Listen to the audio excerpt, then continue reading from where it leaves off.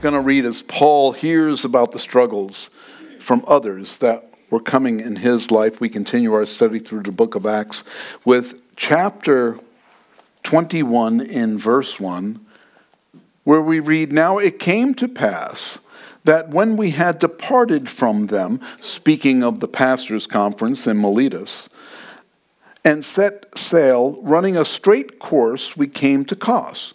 The following day to Rhodes, and then from there to Patara. And finding a ship sailing over to Phoenicia, we went aboard and set sail. And when we had sighted Cyprus, we passed it on the left, sailed to Syria, and landed at Tyre, for there the ship was to unload her cargo." Now, while that just seemed like a journal of the travels, when we read what they were actually doing, it gives us more insight. As many of you know, I was a navigator in the Navy. And so I have a little understanding of being on ships and being over the water, and understanding of how air can change the course of your travels. When you have wind, you are sometimes subject to that wind. Even in a hovercraft that is motorized, we had 4 gas turbine engines that lifted that thing up and moved us around at 40 knots. I mean, it was easy to get around. But if you have wind, it's subject to the wind, just like an airplane is subject to the wind when you're flying. Some of you have felt it when you're doing this, and falling out of your chair. It's what the wind does on the ocean. That's how they didn't have gas turbine engines back then. They had sails. And so they were subject to the wind. So now let's look at this again. "Now it came to pass when we had departed from them and set sail, running a straight course, we came to Kos." You see, when you run a straight course, that means the wind is behind you and it's letting you sail straight to your destination. You don't have to tack back and forth to get to your destination. And they were running a straight course. "The following day to Rhodes, and from there to Patara, and finding a ship sailing over to Phoenicia, we went aboard and set sail." So they were moving at a good pace. They were going directly where they wanted to go. And when we had sighted Cyprus, we passed it on the left. Well, that's another one of those things. What does that matter, that they sailed past Cyprus on the left? Because if you go on the other side, you're in between the mainland and the island.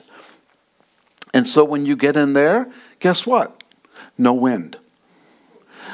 The wind is now blocked by both the mainland and the island. And so, or you get unusual winds. And so now you have to fight to get the ship to where you want to go. But because they had favoring winds, they went on the other side of the island and took a straight shot at where they were going. And so this shows that they had favoring winds. What is that? Have you ever heard the term fair winds and following seas? It's talking about the fact that you have winds behind your back getting you to your destination. And this may be an indication that God was behind them, getting them to where they needed to go. Remember, Paul wanted to be in Jerusalem by Pentecost. And so this was a way, an indication that God was with them, getting them to where they wanted to go. And when we passed Cyprus, we sailed to Syria and landed at Tyre, for there the ship was to unload a cargo. And finding disciples, we stayed there 7 days. They found disciples. These disciples weren't lost, and then they were found. It was the fact that they were looking for disciples when they landed there. Let's see if we can find some disciples here. And they did. Notice there was no mention of a synagogue. You see, a synagogue is built when there are 10 Jewish believers that they form a synagogue. Now, when I say built, a synagogue could be in a tent. It's just the Jewish believers that come together, and that's where Paul usually would go, because that would be his first stop to minister to the Jewish believers. But here, they're no longer doing that. You see, Paul isn't really in ministry mode. Now he is in the mode to get to where he was going. His destination was Jerusalem. And so he was on his way there. Let's see if we could find some disciples and encourage them. And he did find some, and he stayed with them 7 days. And they told Paul through the Spirit not to go up to Jerusalem. So here were some disciples. Where did they come from?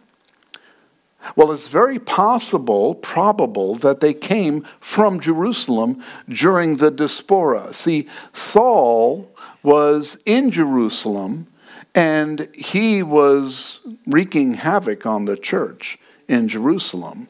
And people fled all over the place because of what Paul was doing, Saul back then was doing. And so here, these people probably moved and came into this area in Tyre, and they get there, and guess who shows up? The guy that chased them out of Jerusalem. That would be exciting, wouldn't it?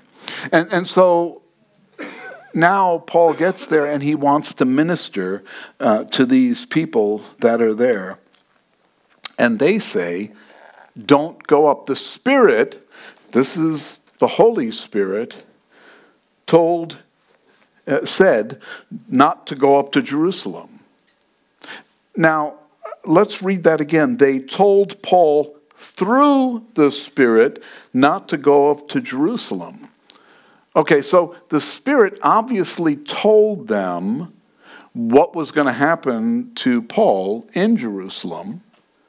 And they said, hold on, we got word from the Spirit, there are bad things going to happen.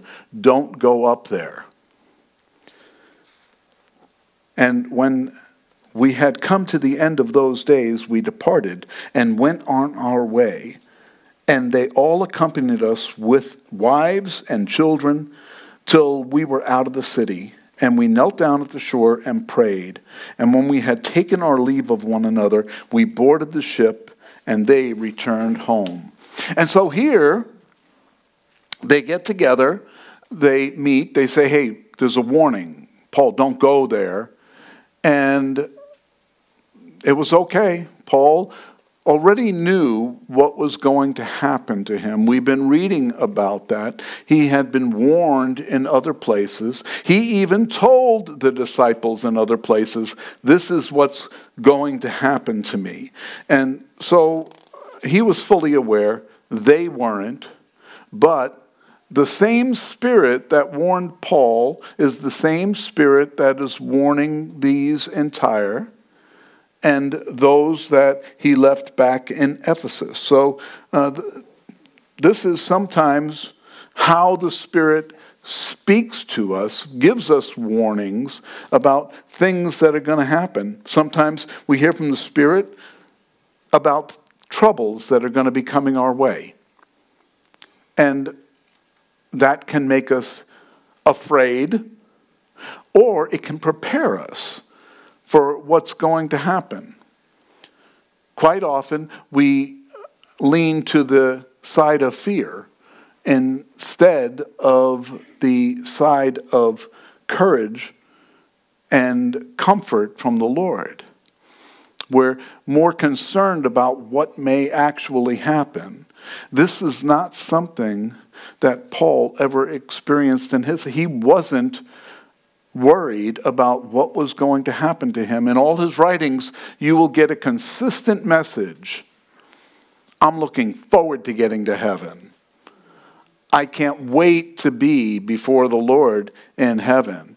But for right now, I'm stuck with you guys. But I'm looking forward. I have no fear of death because I know. And I believe this goes back to the time where he was taken out of Lystra and stoned outside the city, left for dead. And he had a heavenly experience. He saw heaven. He saw what was going, and he knew what he had to look forward to. And so that wouldn't all of you like that? You know, not saying that all of you, because I've had my own. That's not it. But that's the part of faith that I believe we have to really rely on what we're told by God. That's the part of faith where we say we don't know. Faith is believing in the things that we don't see.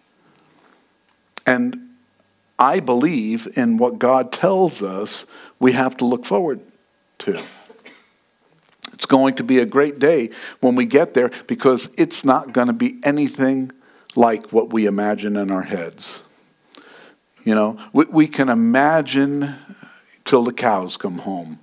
I don't know what that means, but we can imagine in our heads what it will be like, and it will do no justice to what it's really going to be like.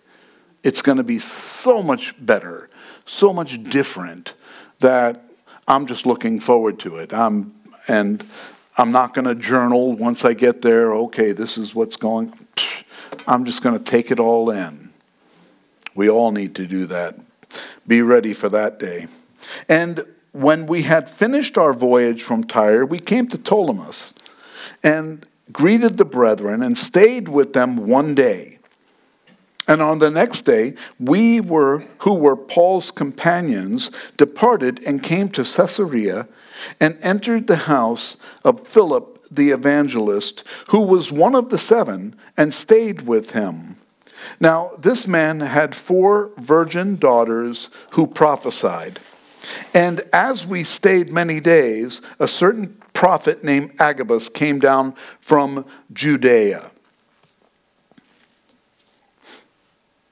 Excuse me one second. When he had come to us, he took Paul's belt, bound his own hands and feet, and said, "Thus says the Holy Spirit, so shall the Jews at Jerusalem bind the man who owns this belt and deliver him into the hands of the Gentiles." Oh, that's encouraging. Now, when we heard these things, both we and those from that place pleaded with him not to go up to Jerusalem. And then Paul answered, "What do you mean by weeping and breaking my heart? For I am ready not only to be bound, but also to die at Jerusalem for the name of the Lord Jesus." And so when we would not be persuaded, we ceased, saying, "The will of the Lord be done." So they get to this place, and Paul stays at the home of Philip. He was one of the 7 that were chosen. Remember, back in Jerusalem, the apostles said, "Look, we're too busy to be taking care of all the administrative needs. Let's raise up 7 guys that will administer all the needs of the people, and we will keep our focus on the word and prayer." And so Philip was one of those guys that was selected at this time. And now he was also the same one that went to the Ethiopian eunuch that was traveling back to Ethiopia and ran alongside his chariot, jumped up, and then explained to him what he was reading. Then he went down and was baptized. And when he baptized him, he disappeared. Not the eunuch, but Philip disappeared and was found in a different location. And now he stayed in that region because that's where he is now with his 4 virgin daughters that prophesied.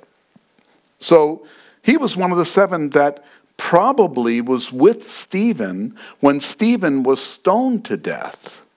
He was probably there in that crowd. So he saw what happened to Stephen. There was one other person in that group that was probably there, that we know was there, and that was Paul, Saul. He was watching the coats of those who were stoning Stephen. And so Philip probably recognized who Paul was. He probably knew about his conversion. But can you imagine the uncomfortable, hey, you killed my friend. Hello, my name is Inigo Montoya. It was probably one of those uncomfortable moments. But at the same time, it's a God moment. It's a moment where he can now see, this is a changed man. This is someone that had an experience with the Lord and now is a changed man. So these 4 daughters that prophesied, prophecy doesn't necessarily mean speaking about future events. Quite often we get caught up with prophecy. What's prophecy about? Oh, speaking future events. No, prophecy is the declaration of the Word of God. And so when we are speaking the Word of God, the Scripture, we are prophesying. That doesn't make us all prophets now. That's a different term. It's really not the same thing. But prophets are ones that have a special power endued by God to do prophecy in a different context. Forward-looking prophecy. Okay? These were probably women that were teaching other women, that were prophesying to other women. They led the women's Bible studies, the women of faith, and they all got together and had conferences. I don't know. But here's one thing. They didn't tell Paul what he was going to be experiencing when he got to Jerusalem. So if they were the kind of prophets that people try to pigeonhole them into, they didn't have the knowledge of prophecy about what was going to happen to Paul. Who was it that told him? Agabus. Agabus was a prophet that was, back in Acts 11, he was the one that told Jerusalem that there was going to be a famine and to prepare for the famine that was coming. That's why Paul, when he was out there doing ministry in Asia and in Greece, he was taking a collection from the Gentile churches and having them bring that collection back to Jerusalem because they experienced a famine. They had spent all their money, and now the church at Jerusalem was hurting.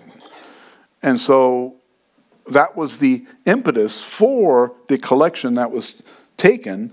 And now Agabus comes down from Jerusalem, meets with everyone here as Paul comes into town, and he takes Paul's belt and he wraps up not Paul, but he wraps his own hands and feet and says, this is what's going to happen to the owner of this belt.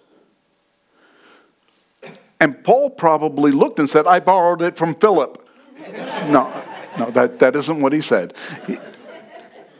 He knew at that point that this is what he had looking forward to. You would think at this point, oh, run away. Go, just send everyone else and you run away and go somewhere else. That wasn't his desire. Paul, was he going against the Holy Spirit? There are some commentators that believe that Paul went against the will of the Spirit because he continued to go. He was just headstrong and he was going to do what he wanted to do, even though the Holy Spirit was warning him and telling him not to go. No, the Holy Spirit never told him not to go. The Holy Spirit just told him what he had to look forward to when he got there, which wasn't very appealing. And there they all were, begging him not to go. Even Luke, who wrote this, he said, we were begging him not to do this. So consider this. The church in Tyre, by the Spirit, warned Paul not to go to Jerusalem. And now Agabus, the prophet, told Paul he would be arrested and bound and delivered to the Gentiles. Who was arrested, bound, and delivered to the Gentiles before? Jesus. So basically, Agabus was telling Paul, you have to look forward to the same thing. Because the Jews didn't have the right to put someone to death. They didn't have the right of capital punishment. That was removed by Rome when they were conquered by Rome. Rome said, anyone that is administering capital punishment, it has to go through Rome. And that's how come they had to bring Jesus to the court in the Roman court in Jerusalem so that he could be put to death. And here, the same thing. He said, you're going to be given over to the Gentiles.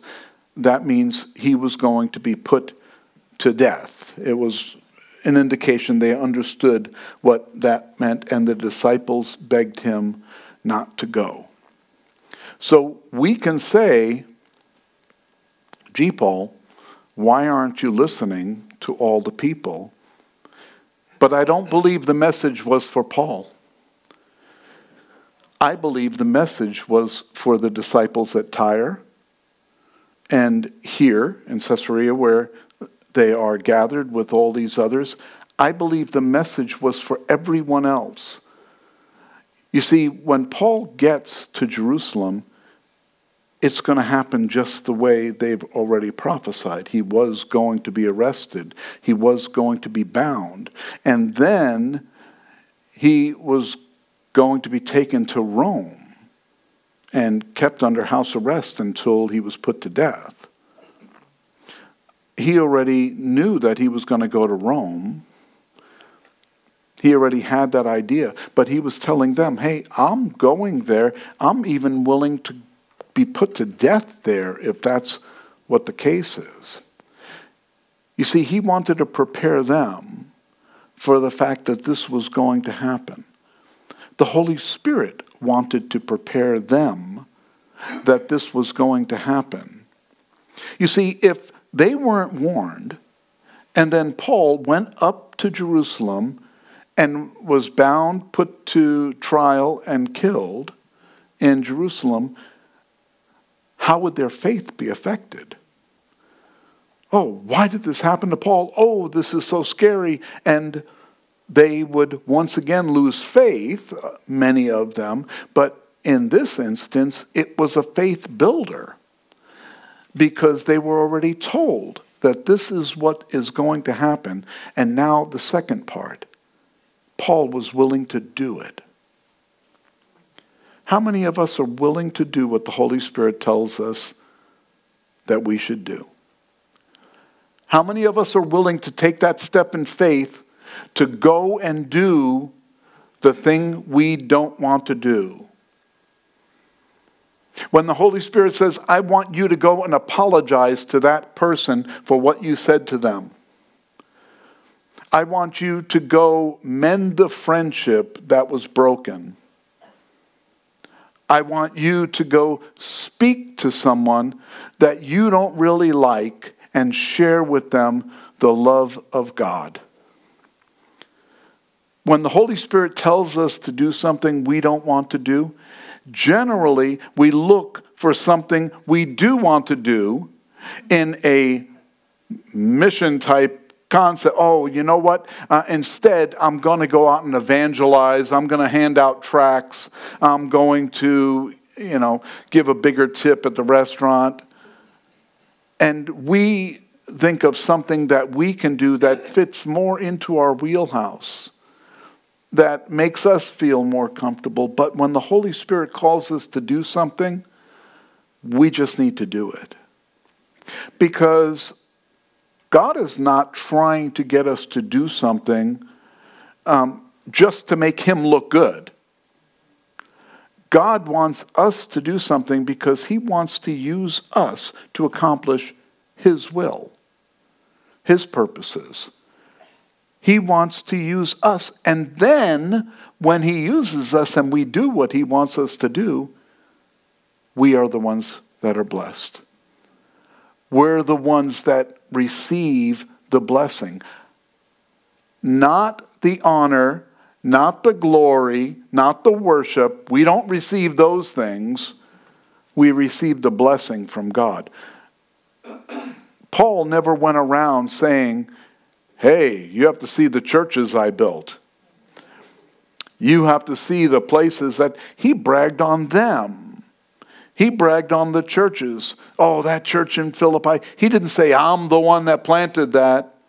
He said, look at the work they're doing. Look at how the Lord is using them. And so it's not about what we do as a church because we have such good people and a great pastor and so on and so forth. It's nothing like that. I think sometimes pastors take too much credit for the work that God is doing. It needs to go back to the Lord. Because I didn't write this book. I'm just plagiarizing. I'm just reading the Word of God, and I'm using that to reach you. It's God doing the work. He's the one doing the work in your heart. If you get emotional about something that I read, that's the Holy Spirit getting you emotional. That's the Holy Spirit doing the work that I can't do. I may get you emotional showing pictures that, we took with our daughter when she was visiting or when we were visiting. Oh, here, look, isn't that cute? Oh, that's so nice. Wow. That's great. You had to see all the screaming that went on before we took the picture. But, it just tugs at your heartstrings. When the Lord touches your heart, it's something that isn't a physical thing. It's not a tangible thing. It's the Holy Spirit that ministers and touches our hearts.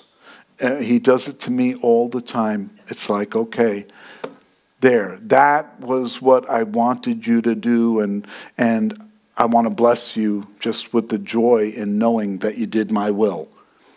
That's the blessing. I don't quickly run to my account on my phone. Did it give me any more money? No more money. My account didn't explode all of a sudden with blessings.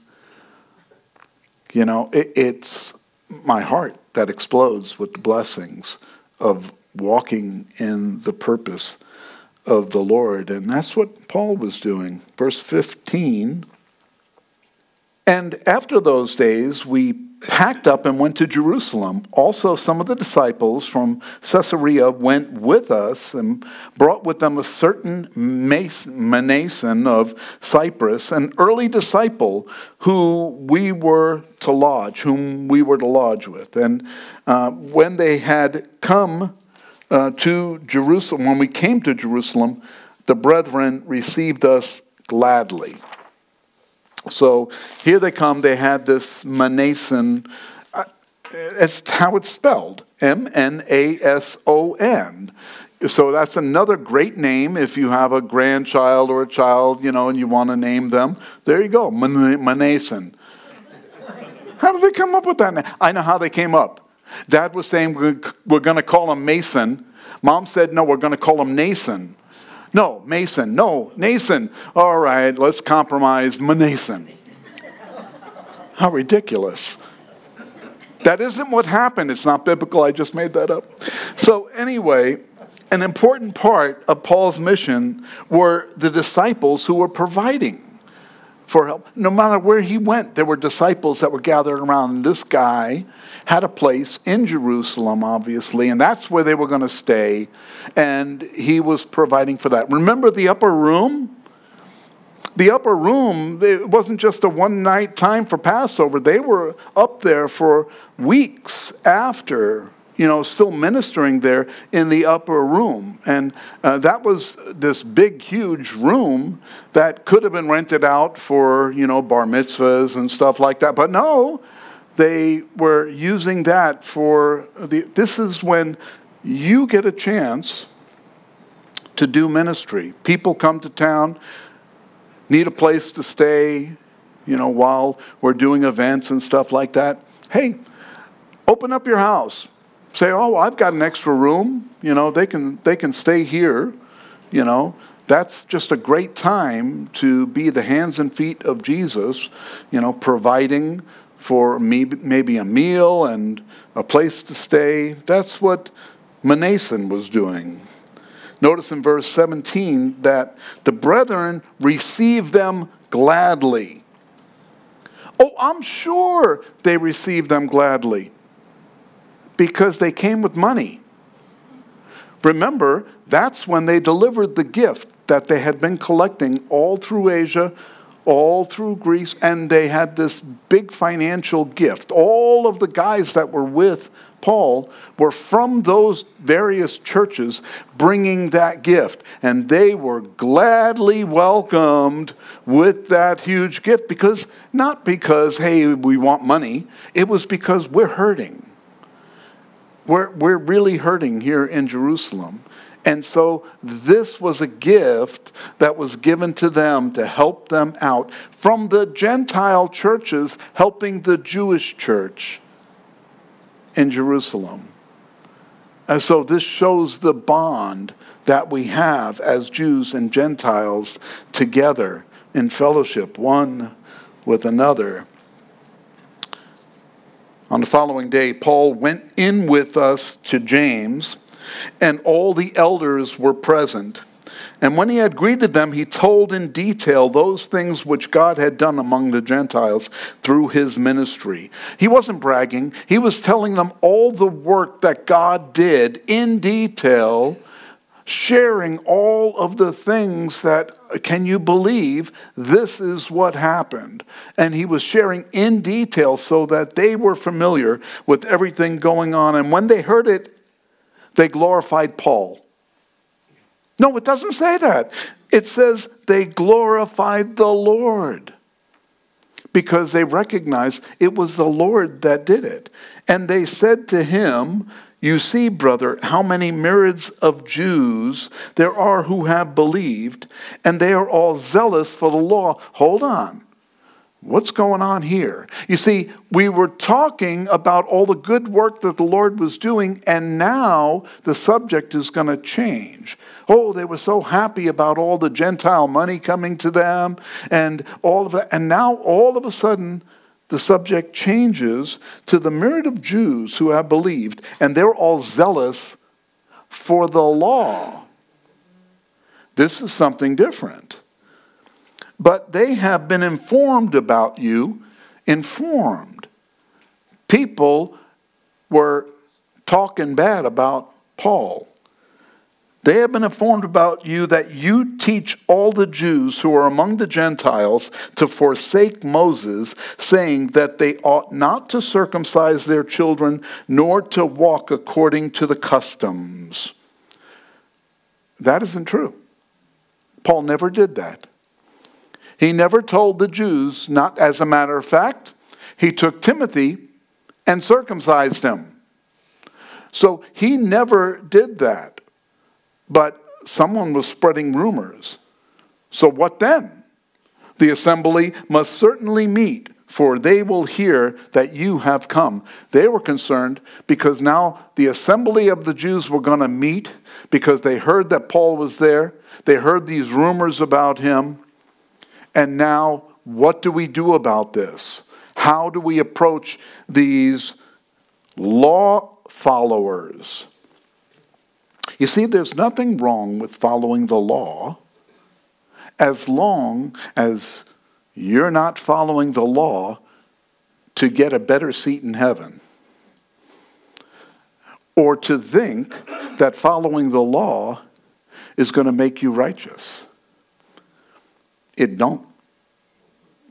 The law cannot, if the law could do that, then there was no reason for Jesus to go to the cross. And so the law is good. Thou shalt not lie. Thou shalt not steal. Hey, good laws. They fit right into Jesus' plan. They fit right into what we should be doing, how we should be living. Do not covet your neighbor's goods, his wife, his donkey. Don't covet. That's all good. Okay, your neighbor may not have a donkey. Don't covet your neighbor's Lexus. Don't covet, don't covet what they have. And just be happy and content with what we have. Those are all good. But when it comes to salvation, when it comes to atonement, the law doesn't cut it. But that didn't stop Paul from living a life that demonstrated. Remember, he cut his hair off, Centuria, and he took a vow. Okay, why did he do that? We aren't given a lot of details about why he did that, but he did. So this was still some of the customs of the Jews that he was following, and it wasn't following it for salvation's purposes or righteousness purposes. He was doing it because he was a Jew, and it was part of his customs. So now they're going to convene the assemblies in verse 23. Therefore, do what we tell you. We have 4 men who have taken a vow. Take them and be purified with them, and pay their expense, so that they may shave their heads, and that all may know that those things of which they were informed concerning you are nothing, but that you yourself also walk orderly and keep the law. But concerning the Gentiles who believe, we have written and decided that they should observe no such thing, except that they should keep themselves from things offered to idols, from blood, from things strangled, and from sexual immorality. We've already covered that in the past about what the Gentiles should do, but now they want Paul to set an example. Look, hey, we have these guys that have taken a vow. Go with them, pay their fees, because when you do this, there's you have to have sacrifices and stuff like that. Not sacrifices unto atonement, sacrifices for your life, friendship sacrifices, love sacrifice, love offerings, and peace offerings and stuff like that. So he says, go and do that and show them that you're supporting them by paying for these guys to have their cleansing complete. You pay for it, showing that that's what you're supporting. Here's what Paul says in 1 Corinthians chapter 19. For though I am free from all men, I have made myself a servant to all, that I might win the more. And to the Jews I became as a Jew, that I might win Jews. To those who are under the law, as under the law, that I might win those who are under the law. To those who are without law, as without law, not being without law towards God, but under law towards Christ, that I might win those who are without the law. To the weak I became as weak, that I might win the weak. I have become all things to all men, that I might by all means save some. Now this I do for the gospel's sake, that I may be partaker of it with you. So Paul isn't saying, hey, to the alcoholic, I became an alcoholic. He isn't saying that. Okay, some people take this out of context. And they think that, we're going to enter into sin. Paul never entered into sin for the sake of saving someone. There are actually pastors that have taught this.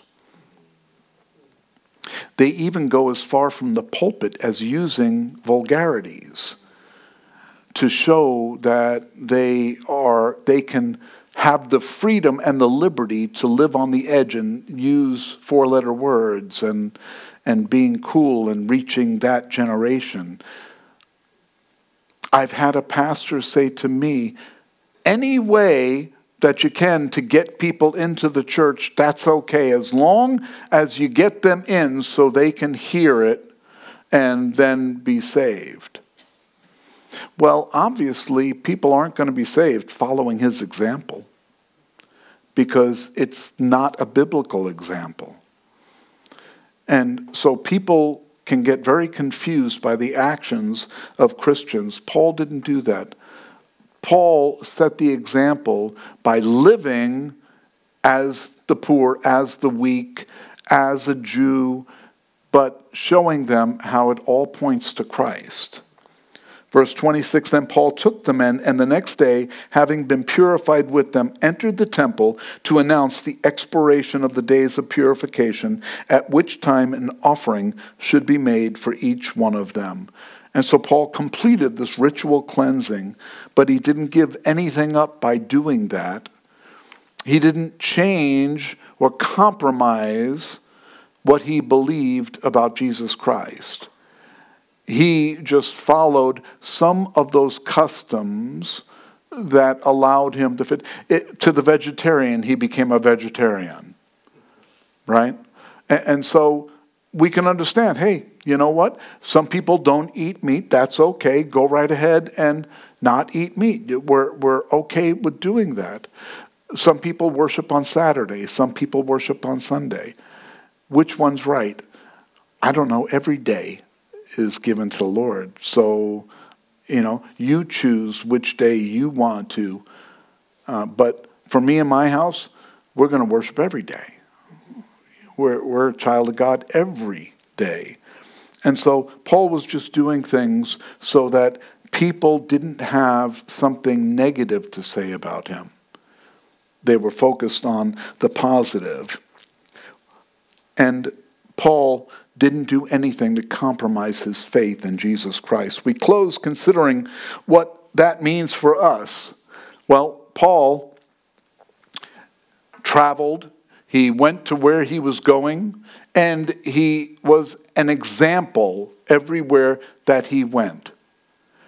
Regardless of how rough the road was going to be, regardless of the warnings that he had that he was going to experience, the good news is he kept going in the direction he was going in the faith of Jesus Christ, and he was successful in achieving everything that God wanted him to do. We can claim that for ourselves. If we do the will of God, if we follow after the things God calls us to do, we will be successful. That doesn't mean we're going to be healthy perfectly all the time, that we're going to be financially wealthy, and, I've got the limo picking me up after service, and, if I call my wife's car the limo, yeah, I do, but,